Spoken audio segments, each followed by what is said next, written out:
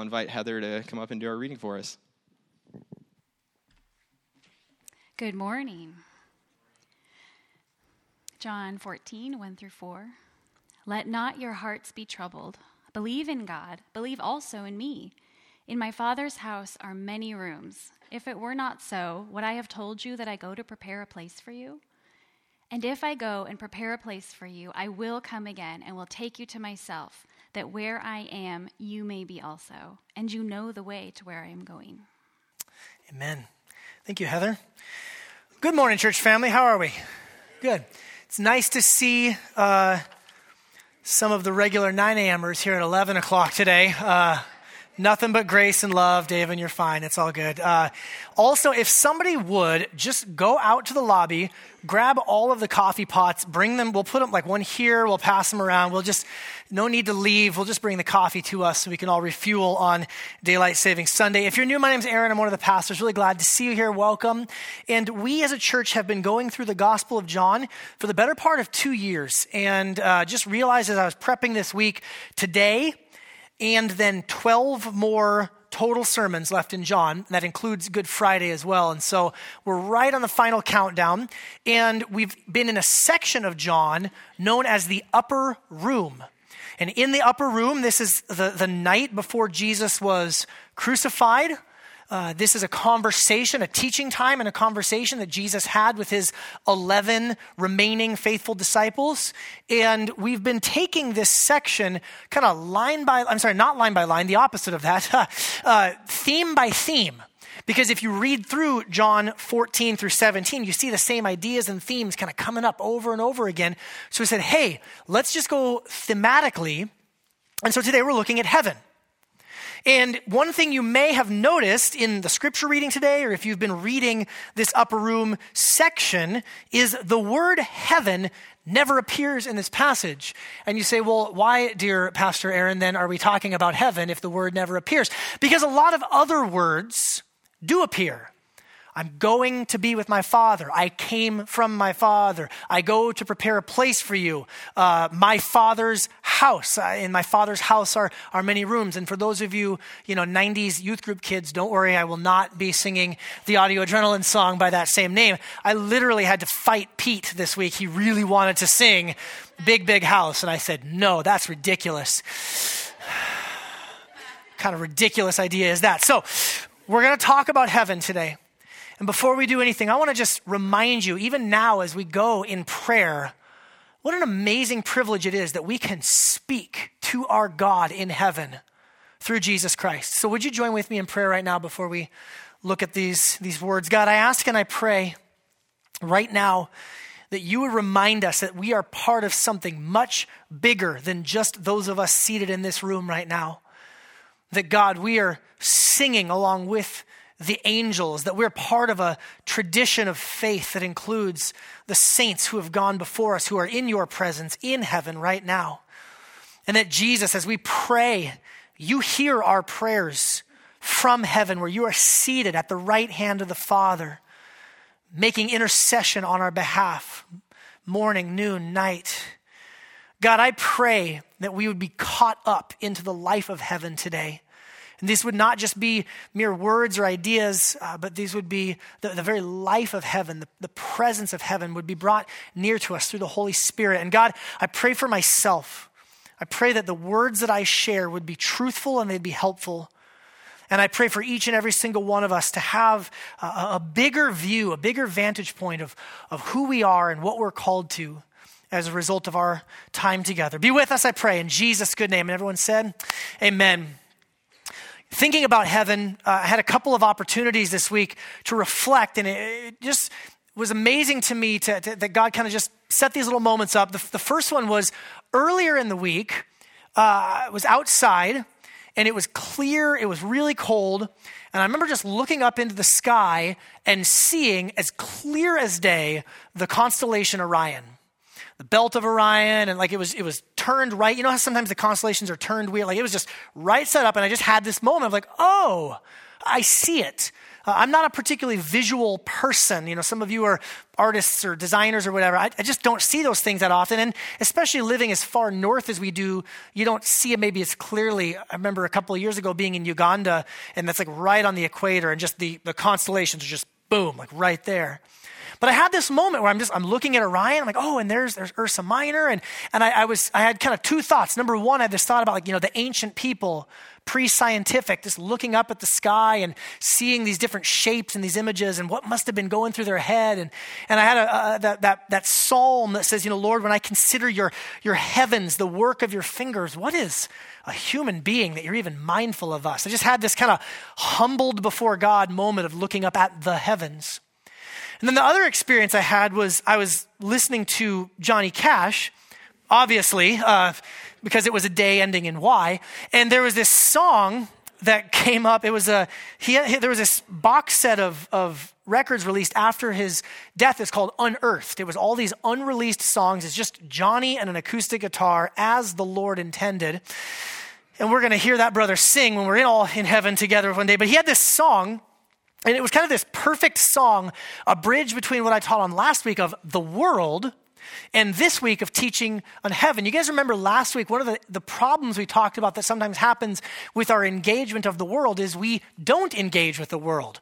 We pull back. We keep ourselves distant. And that was in mind. I was listening to it. I won't play it or even try to sing it because Johnny Cash sounds like a man and I don't. So he says this, though. He says, "Come heed me, good brothers, come hear one and all. Don't brag about standing or you'll surely fall. You're shining your light, yes, and shine it you should, but you're so heavenly minded that you're no earthly good." You ever heard that line before? He didn't write that line. It's kind of a saying, but he wrote the song. If you're holding heaven, then spread it around. There are hungry hands reaching up here from the ground. Move over and share the high ground where you stood. You're so heavenly minded and you're no earthly good.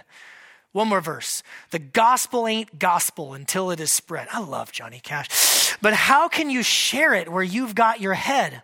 There's hands that reach out for a hand if you would. You're so heavenly minded that you're no earthly good. Now, on the one hand, I deeply resonate with what St. Johnny, the patron saint of Sound City Bible Church, is saying, at least of me.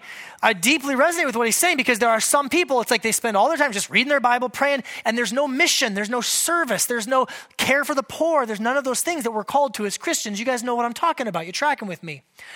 But I can't believe I'm going to say this. In disagreement with Johnny Cash, I actually think that the problem is not being heavenly minded. There's other problems, there's other distortions. I actually think, and my big idea of where I want to take us today is this: if we really, truly understand heaven, we can't think about it too much. The real biblical teaching about heaven should pervade every area of our life. And actually, if we really understand what Jesus said about heaven, it will actually fuel us for mission and for service. So I'm going to get there, but here's where we're going to go. We got 3 points today. Y'all lost an hour of sleep last night. I'm going to try to keep it real simple for you, okay? Number 1, we need to understand heaven. Number 2, we need to receive heaven. And then number 3, we can live for heaven. Understand heaven, receive heaven, live for heaven. Of these 3, I'll tell you a personal passion of mine is the idea of rightly understanding heaven. I remember being maybe like in my late 20s, raised in a Christian home, going to, kids' church, Sunday school, even going to a private Christian school for a number of years when I was younger, and having this epiphany somewhere in my late 20s, 27, 28 years old. I'm like, I am almost 3 decades old, and there are these big, huge misunderstandings about heaven that I've had. And seeing these things kind of come into clear focus it's a particular passion of mine. It's like how many of you know that there are some real unbiblical ideas about heaven floating out there, right? Popular imagination, what I call sometimes, Looney Tunes heaven, right? Where everyone's shimmery and see-through and sitting on a cloud. A lot of medieval imagination that has gotten into our consciousness. Or here's the big one, right? When I mention heaven, what most people in the church think of when I say heaven is the place you go when you die. Now, that's not untrue, but that's just not the totality of what the Bible has to say about heaven. It's kind of missing the beginning and the end part. That's the middle, but there's more to it, right? It'd be like if I said, oh, you know about Michael Jordan? You're like, oh yeah, the guy in the Hanes commercials, right? It's like, yeah, that's not untrue, but there's just more to it, right? Like he owns the Charlotte Hornets. Anyway, sorry, like there's other things about it. Okay, so let's do this. If you have your Bibles, we will be in the Gospel of John at some point, but we're going to start in Genesis 1, and I'm just going to go straight through the whole Bible. You wish I was kidding. Genesis 1. Let me read you, because you can't get out of the first line in the entire Bible without the idea of heaven being introduced. So, in the beginning, God created the heavens and the earth. That word in the Hebrew is shemayim. It is a plural word. Interestingly, that word for heaven, it's most commonly in the plural. Rarely is it in the singular. It's a plural word, the heavens. The earth was without form and void, and darkness was over the face of the deep, and the Spirit of God was hovering over the face of the waters. So whatever's going on here in the beginning of creation, God's creating the heavens and the earth, and there's a lot of water.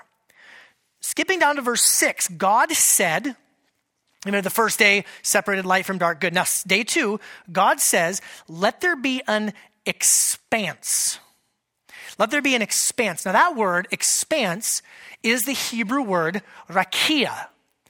Let me just, a quick show of hands. Is there anybody here today who has a good old-fashioned King James Bible with them? Anybody? Arthur? Okay, well, not just your iPad, though, right? Like, an actual King James? Okay, well, that's good. Do you remember the word that's used in the King James there? Anybody know? So I put you on the spot. You're walking back. You're coming down. So this is what happens when you leave your seat, man. I call you out in the middle of the sermon. The word firmament. Thank you. Yes, Mike. I knew I could count on you. Firmament, expanse, sky, firmament. And it says, let it separate the waters from the waters. So God made the rakia and separated the waters that were under the expanse from the waters that were above the expanse. And it was so. The word rakia comes from the Hebrew word for a hammered bronze bowl. So just try to put yourself in a pre-scientific mindset. You see there's all this water below. You look above, it looks kind of like a big bowl, and it's blue, and sometimes water falls from it, right? So the idea is like there's these waters above, and there's these waters below. And God has put this firmament, this rakia, this bowl, this expanse, sometimes called heaven. Continuing on, verse 20.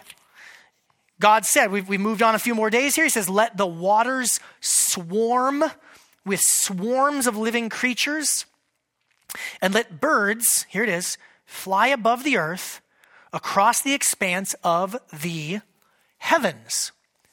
So we're barely even into the first chapter of the Bible, and we're seeing this word heaven used in a variety of ways. And what biblical scholars and commentators, theologians throughout the years have said is that the biblical authors had a view of heaven that was threefold. The first heaven is the sky above. This is where birds and clouds are, right? If you are again, this is pre-scientific, you don't have an airplane, you don't even have a hot air balloon, you look up, you see, okay, there's birds up there, and there's clouds, you can see the clouds kind of moving, so that's a layer of heaven. This is the first heaven. This is, like in Psalm 47, it says he covers the heaven with clouds. Or I actually think that maybe this is in view in John chapter 1 when Jesus is baptized, and it says, I saw a dove, I saw the Spirit descend like a dove from heaven and land on Jesus. Where do doves live? In that first heaven. There's a second heaven, though, and it's that rakia, it's that expanse, it's that canopy, it's that dome where the waters above are held at bay, and it's where the sun and the moon and the stars are kept. This second heaven is referred to in places like Psalm 19, where it says that the sky above proclaims his handiwork. Or again, I think this is what Jesus is referencing back in John chapter 1 when he says, hey, I'm the stairway to heaven. I'm the ladder that connects heaven and earth. And he says, you're going to see the heaven opened and the angels ascending and descending on the Son of Man. I think he's talking about that canopy, the sky, be rolled back like a scroll, as the hymn says. But then there's a third heaven, the heaven of heavens. It says in Nehemiah, or in Psalm 103, the Lord has established his throne in the heavens and his kingdom rules all. The Hebrew language is interesting when it uses this word like heaven of heavens or king of kings, Lord of lords. What the Hebrew language, that's a way of saying like the king over all the other kings. Yeah, there's lots of kings. He's like the king. Yeah, there's several heavens, but this is like the heaven. Sometimes you'll actually see it translated as highest heaven. Praise him in the highest heavens. It literally is the heaven of heavens. And this is where God lives. This is God's home, to put it colloquially. This is where God most displays his goodness, his glory, his power. This is God's domain. So the biblical authors have this threefold view of heaven. By the way, some of you may have already kind of, clicked over to this hyperlink in your mind, but you remember in 2 Corinthians 12, when the Apostle Paul he's talking, he says, I know a guy who got caught up to the third heaven. Whether it was in the body or out of the body, I do not know. Only God knows. He's like, this is a crazy experience. I'm not entirely sure what happened, but this dude 14 years ago got caught up into the heaven of heavens, the third heaven. And I know that this man was caught up into paradise. Look at that synonym. He was caught up into paradise. Again, whether in the body or out of the body, I do not know. God knows. He says the exact same thing twice. Like Paul is kind of freaking out here. By the way, most biblical commentators believe that when Paul says, I know a guy, what he means is, it was me, but I'm trying not to brag. It's like when people go on social media like, hey, I'm just asking for a friend. It's like, no, you're not. You're asking for you. And he heard things that cannot be told, which man may not utter. This is the third heaven. Are you tracking with me, Sound City? This is God's domain. This is God's place where he rules and he reigns. And in God's heaven, the heaven of heavens, nothing happens that is outside of the will of our God. Edward Donnelly, a pastor and an author, he wrote a very helpful short book called Heaven and Hell. He says, if God is present everywhere, then how is heaven his home? You ever wondered that? I thought God was omnipresent. Well, perhaps we have a clue in the word home.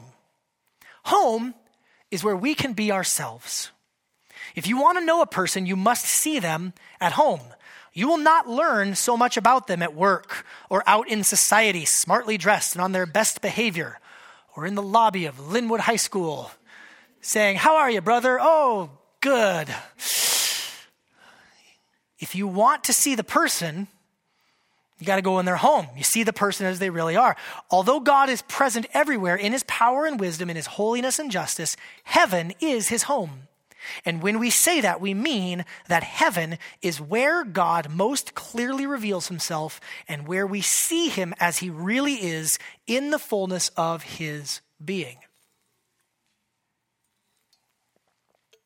So the Bible uses the word heaven in a variety of ways: the sky, outer space, the sun, moon, and stars.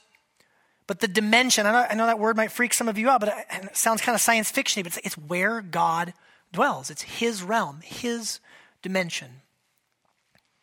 Another thing about understanding heaven is that at the beginning of the story, heaven and earth were joined together.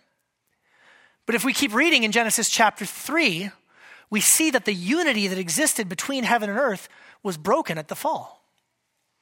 Adam and Eve rebelled against God, his good and wise rule. They said, no, thank you. We want to live life on our own terms. We want to do things according to our will and our purpose. And just imagine the portrait of what it was like before that. This garden paradise, we talked about a little bit last week, but this temple where God and man walk together. It says that the Lord came to walk in the garden in the cool of the day. There's angels there. There's cherubim there. It says that, like animals were present there. Apparently even talking animals that didn't completely freak out even Adam.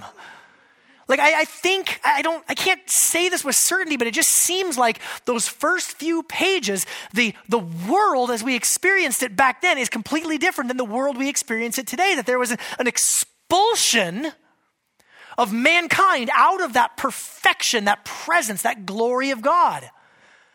If God is perfect and sinless and holy and righteous, then fallen, sinful man cannot withstand his presence. And because of our sin, it says that the man and the woman were expelled from the garden, and cherubim and a flaming sword were placed at the entrance, and we just can't quite get back to how it was. Interesting thing to study out if you want to look at the tabernacle or the temple in Exodus, Leviticus. Think about the way that the tabernacle is constructed. You have these outer courts. And, that's kind of just where anybody and everybody is. But then you have this like first place called the holy place. And then you have this like second thing, this barrier, this veil, this canopy, this firmament. That beyond that is the Holy of Holies. Oh, the most holy place where God's presence dwells, where only the high priest can go, only once a year, only after making sacrifices for himself. These things are not accidental, friends. The tabernacle and the temple are these portraits of the way the universe is constructed. At the fall, heaven and earth were broken apart, which leads me to our current experience of heaven, because when I said a minute ago that when we die, we go to heaven, if you've trusted in Christ, that is a true statement. It's just that that's not the end of the story. You know about death, right? You've heard of it. It's a horrible thing. Every death is a tragedy. Even for a believer, death is a tragedy because our spirit and our bodies were not meant in God's original good creation to be ripped apart like that. The good news is, though, that when we die, if you've placed your trust, if you've placed your faith in Jesus, your spirit goes to be in paradise, in heaven with God. Let me show you what I mean. Psalm 73:24. You guide me with your counsel. Right now, God's guiding us. Isn't that good? And afterward, you will receive me to glory. Where's glory? Where's God's glory most perfectly on display? In heaven. Luke 16, Jesus is telling a parable. The poor man died and was carried by the angels to Abraham's side. Heaven here is depicted as getting to cuddle with Abraham. Thought hadn't occurred to me, but awesome. I'm not much of a snuggler. Apparently side hugs are a thing even in heaven, okay? But that's the portrait of like this place of rest. They get to go be with the righteous. Abraham, Father Abraham, you get to go sit next to Abraham. Also in Luke chapter 23, when Jesus is on the cross, he says to the thief who believes in him and confesses faith, he says, today you will be with me in paradise. 2 Corinthians 5, and there's a few other places where the Apostle Paul speaks this way. He says, to be away from the body is to be at home and present with the Lord. He talks about that in Philippians as well. So the idea being, right now, there is a heaven.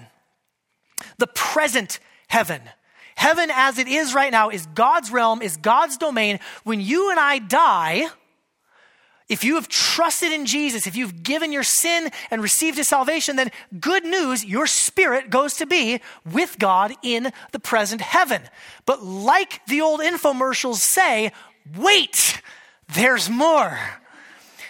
There's a book by Randy Alcorn, and it's really big. It's like over 500 pages long, and it's called Heaven. And he writes about this, and I want you to see what he says, because he transitions us from thinking about the present heaven to the future heaven. Randy Alcorn says this: what we usually think of when we hear the word heaven is what theologians call the intermediate heaven, or the intermediate state. You know what intermediate means? Like the middle, right here, right now. But there's more to come. For Christians, it's the place where we go when we die. It's the place we'll live until our bodily resurrection. Our Christian loved ones who've died are now in this present intermediate heaven. The heaven we go to when we die is a place without suffering. Amen? That's good news. rest, paradise, Abraham's side, reclining at table. But it's not the place where we'll live forever. Our eternal home, where God will come down to dwell among his people, is called the new earth. So there's a heaven right now, but there is a heaven to come, a renewed heavens and a renewed earth. You can read about it in Revelation, but I want to read about it from Isaiah 65. If you have your Bible, we're going to get to John. We're almost there. Look, we're halfway there. Come on. Isaiah chapter 65, because look at what the prophet Isaiah prophesies. It's picked up by John when he writes the book of Revelation. Starting in verse 17, Isaiah says, "For behold," speaking for God, "I create new heavens and a new earth. The former things shall not be remembered or come to mind." Would anyone like to have your mind freed from the burdens of the, quote, former things? "But be glad and rejoice forever in that which I create. For behold, I create Jerusalem to be a joy and her people to be a gladness." There will be a city filled with joy and gladness.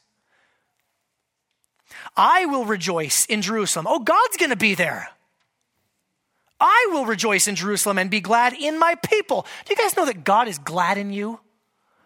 And we understand that maybe from a distance right now. How awesome will it be to watch our God dancing when we lift up our voices when Johnny Cash leads the singing? Okay, so "I will rejoice in Jerusalem and be glad in my people. No more shall be heard in it the sound of weeping and the cry of distress. No more shall there be in it an infant who lives but a few days, or an old man who does not fill out his days. For the young man shall die 100 years old, and the sinner 100 years old shall be accursed."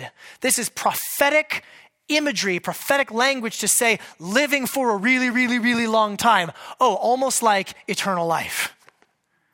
"They shall build houses and inhabit them." Okay, so not clouds with a see-through shimmery robe harp situation. Houses. You're going to build a house and inhabit them. You're going to plant a vineyard and eat their fruit. We're in a bad season for fresh fruit right now. It's March, right? But I ate a strawberry yesterday, and it was pretty good. And knowing I was going to preach this, I had the thought, just weird thoughts go through my mind. I thought, how good will strawberries be when we are free from the curse of sin and death? Like, you think strawberries are good now? Oh, man. You're going to build. You're not going to build and someone else take over, inhabit your house. You're not going to plant and someone else take your food from you. For like the days of a tree shall the days of my people be, and my chosen shall long enjoy the work of their hands. Is this good news to anybody? No more thorns and thistles, no more fruitless labor, not just sitting around bored, working, building, planting, doing the work of the Lord. You ever have one of those days at work where it's like, man, I almost feel like my labor was not in vain. I worked, I enjoyed my work. You ever had like a really good day at work? 1,000,000 times better than that for all of eternity. Feasting, singing, eating, working, all of the above. They shall not labor in vain or bear children for calamity, for they shall be the offspring of the blessed of the Lord and their descendants with them. Before they even call, I will answer. While they are yet speaking, I will hear. And then I just love this. The wolf and the lamb shall graze together. The lion shall eat straw like the ox, and the dust shall be the serpent's food. They shall not hurt or destroy in all my holy mountain. You guys ever see those videos go out like on social media or places where it's like somebody got a bear when they were like a little bear cub, and they like fed them and pampered them and raised them, and then now it's like this, like 1,500-pound monstrosity, and it's like just petting it and snuggling, right? Like I'm from Alaska. You do not hang with bears. You run away or you shoot them. Those are the two options, right? But like these people do that. I'm like, man, what a cool portrait. I always want to share those videos and just hashtag Isaiah 65, because I think that's like a little tiny picture of what the renewed heavens and the renewed earth are going to be like. Like, not just will there be peace among mankind, but there will be like ecological peace, that the wolf and the lamb are going to just hang out and eat some grass together. That's coming for us. Today there is a heaven where God rules and reigns in perfection, but a day is coming when Jesus will return, and we're going to see a new heavens and a new earth, and all things will be made new. That's the end of the story. It's like there's life after death, but as author and theologian N.T. Wright says, there's life after death. Don't forget the end of the story. Anthony Hoekema, great Bible scholar, teacher, he is in the presence of the Lord now. He's passed away a few years ago. It says this: the New Jerusalem does not remain in a heaven far off in space, but it comes down to the renewed earth. There, the redeemed will spend eternity in resurrection bodies. So heaven and earth, now separated, will then be merged. The new earth will also be heaven, since God will dwell there with his people.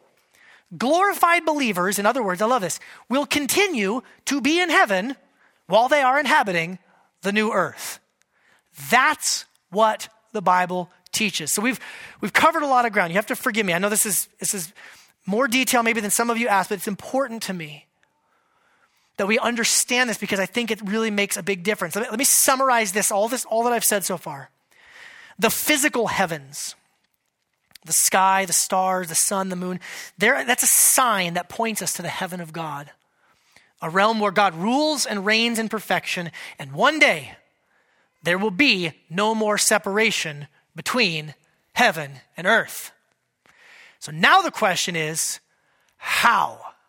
How is that going to happen? And I'm really glad you asked that question. The answer is Jesus. And this is where we get back into the Gospel of John and the things that Jesus said. Jesus said in John chapter 3 and in many other places that he came from heaven. In John chapter 3, Jesus is speaking with Nicodemus. Nicodemus is one of the religious leaders. He's a teacher of Israel's law, but Nicodemus just isn't getting it. This is where you get the whole famous, for God so loved the world. This is where you must be born again. And Nicodemus goes, how do you even be born again? But one of the first things that Jesus said to him was, I have come from heaven. And then Jesus says, like Moses lifted up the serpent in the wilderness, so also the Son of Man must be lifted up, that whoever believes in him would have eternal life. See, friends, Jesus was in fact an ancient Near Eastern carpenter turned rabbi turned Messiah. That's absolutely true. The confessions state that Jesus is truly man. We must never forget that. He really is a real man who lived, who walked, who probably got a cold, who was tired, who would have probably said that daylight saving time is a foolish idea to rob people of an hour of sleep. Fully man. If you're feeling tired today, just know that Jesus can identify you, but we must never forget that Jesus is truly God, and that he came from heaven for a specific purpose: to be lifted up on the cross, to die, to take the sins of the world upon himself, so that there could be a restoration between God and man, so that there could be the joining of heaven and earth back together. Jesus' cross now stands as a permanent access point between heaven and earth. If you want to be where God is, if you want to be in his presence, you must go through Jesus. We talked about this a few weeks ago in the teaching on the way, the truth, and the life. That cross is now a permanent access point between heaven and earth. If you're here today and you've not received heaven as Jesus is offering it to you, it's not through your good works. It's not through a bunch of religious practices. It's through the cross of Jesus. Looking upon him lifted up, dying, rising again, offering us salvation. Another thing that Jesus said, though, is that heaven, right now today, can be experienced in him. John 14, he says, if anyone loves me and keeps my word, receives the gospel message, my Father and I, we're going to love you, and we're going to come to you, and we're going to make our home with you. So yes, there is a far off heaven, a realm that is where God rules and reigns, but it's made near to us through Jesus. And actually, did you know that you can taste of heaven here and now because of what Jesus has done? You are not as far away from heaven as you might feel. You know what I'm talking about? Some days you ever feel like, man, this is a very broken world. I'm a very broken person. You have access to these foretastes, these joys of heaven right here and right now through Jesus Christ. I had a moment yesterday, just not a good moment. Sinfulness, just ugliness in my heart. And just had this moment where I was just gross, just not, let's just say heaven was not overflowing out of my heart or my lips. But God was gracious in that moment to remind me, wait a minute, Jesus has died and risen again. Not only am I forgiven of my sins, but I can actually taste of heaven right here and right now. And so I was able to pray with my wife and my kids and kind of talk about things and just to experience this like, this sweetness and this peace and this joy, even though I was sinful, even though the world still looks pretty broken, I was able to taste just for a moment of that sweetness of heaven because God is with us in the person of Jesus Christ and he's given his Spirit to us. It's important to remember, speaking of the Spirit, that Jesus has now returned to heaven. Multiple times, John 14, I go to prepare a place for you. Or John 16, I've come into the world, but I'm leaving the world and going to the Father. And sometimes we can think of that like, darn, why is Jesus gone? I wish he was here. I wish he was physically present. Jesus said, first of all, it's good for you that I go away because I'm going to send the Holy Spirit. We've talked about all these themes. See how they're all like just interlocking and trying to untangle them, but it's like, trying to unbundle a big ball of rubber bands. Like they're all connected together. But the Holy Spirit has been given to us. And like we sang earlier, that Jesus is right now at the right hand of the Father, living to make intercession for us. That's a very fancy biblical way of saying that every single moment of your life, the good, the bad, the otherwise, you are being covered in prayer by the Savior who shed his blood to redeem you. That's good news. That's really good news. And then lastly, number 4, receiving this heaven. It's not just about going to heaven when we die. It's not just about Jesus returning and bringing the fullness of heaven with him. But right now, today, heaven is breaking into the earth. Jesus said in John chapter 6, I am the bread that comes from heaven that brings life to the world. There's dozens of other passages. I'm the light that has come into the world. If you want to go over to places like Matthew, where he talks about like the gospel is like a little bit of yeast that you mix in and then it just goes throughout the whole, what do you call it? Dough. Obviously not a professional bread maker. He talks about the kingdom of God's like this little seed that gets planted and it grows into a big, huge tree. Or think about the Lord's Prayer. I mean, our Father in heaven, hallowed be your name. Your kingdom come, your will be done on earth. Say it with me if you know it. As it is in heaven. See, God is not just holed up in heaven, waiting for that final day when we're going to see the entirety of heaven. But right now, through his people, heaven is breaking into earth. Think about all the miracles that Jesus did. Think about the miracles that Jesus did. Every time Jesus did a miracle, yes, it's a display of his power, but it's not just some like arbitrary like showing off.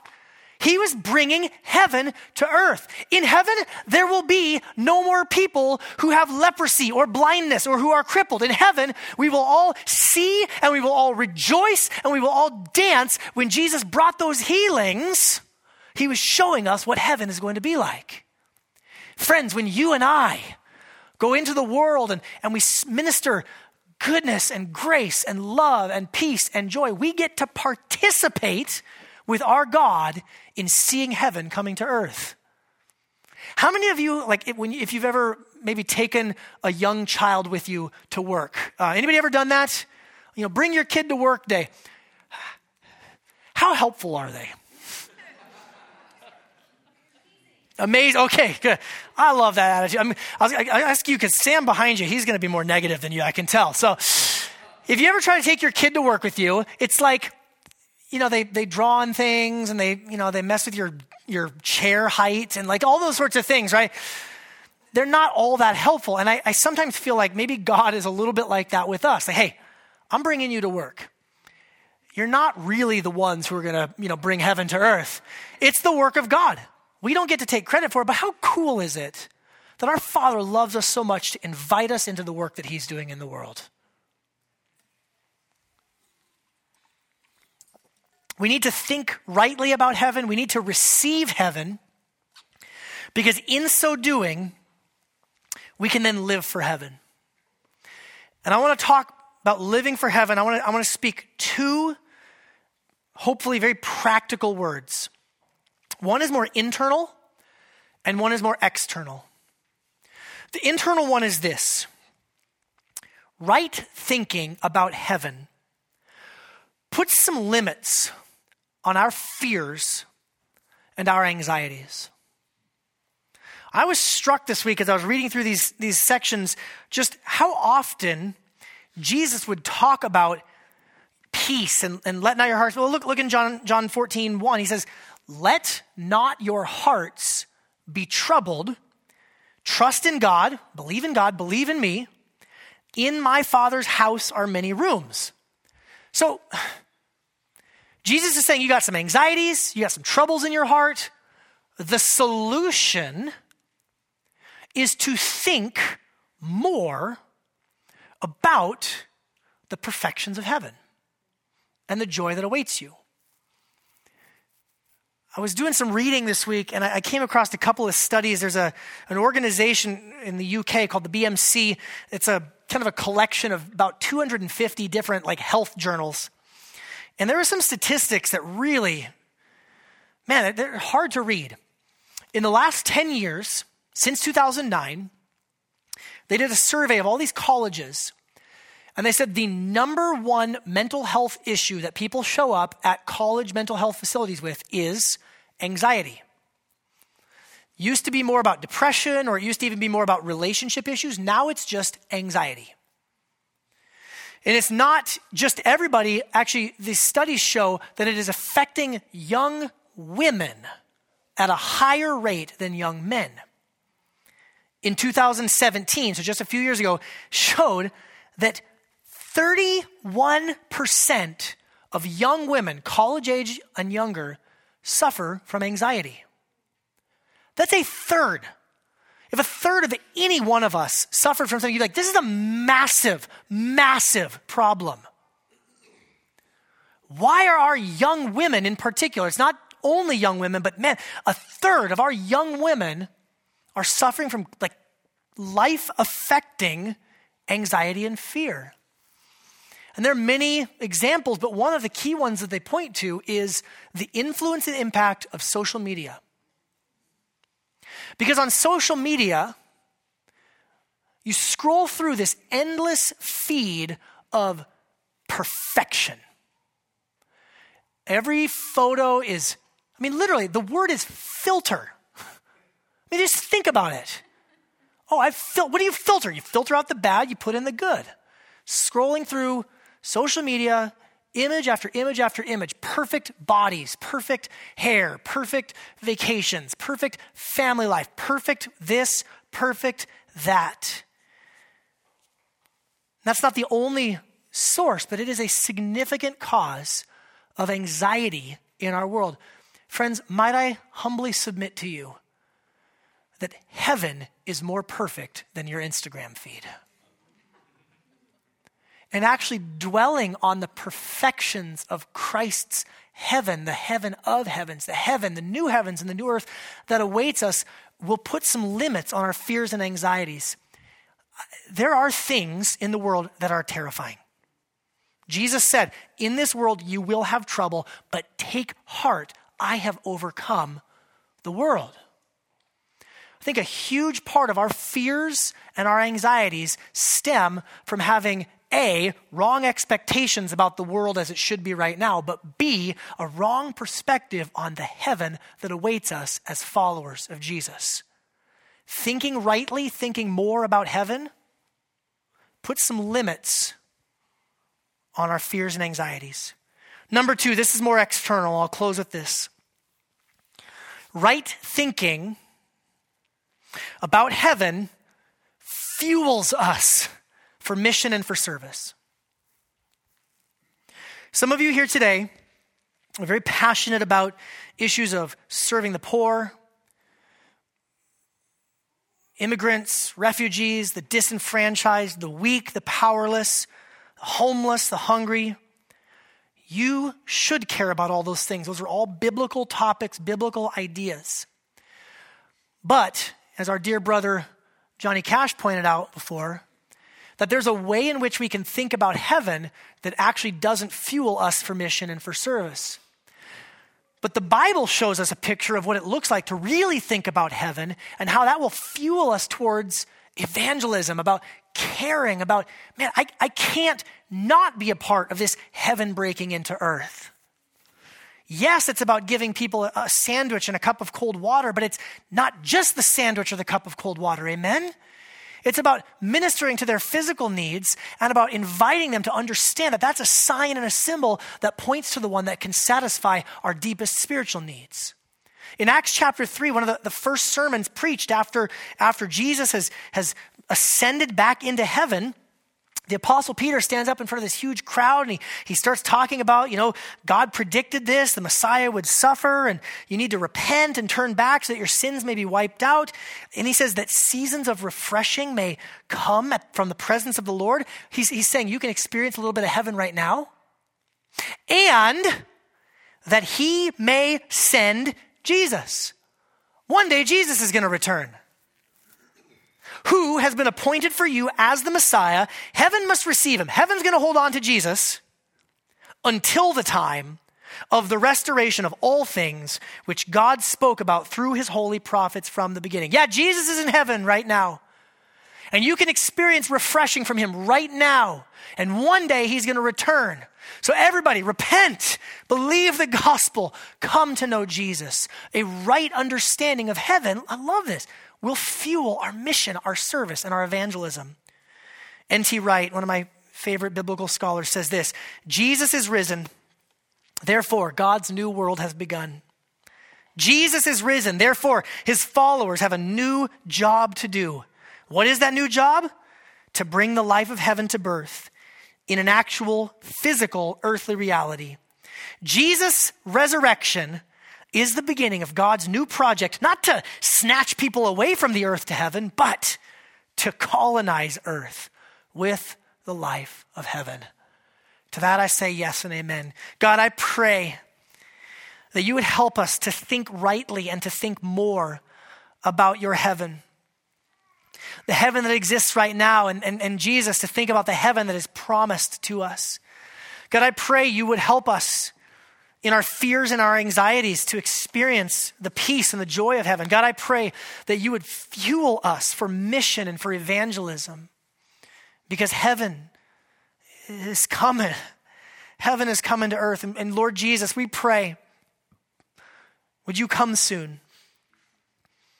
Would you come soon?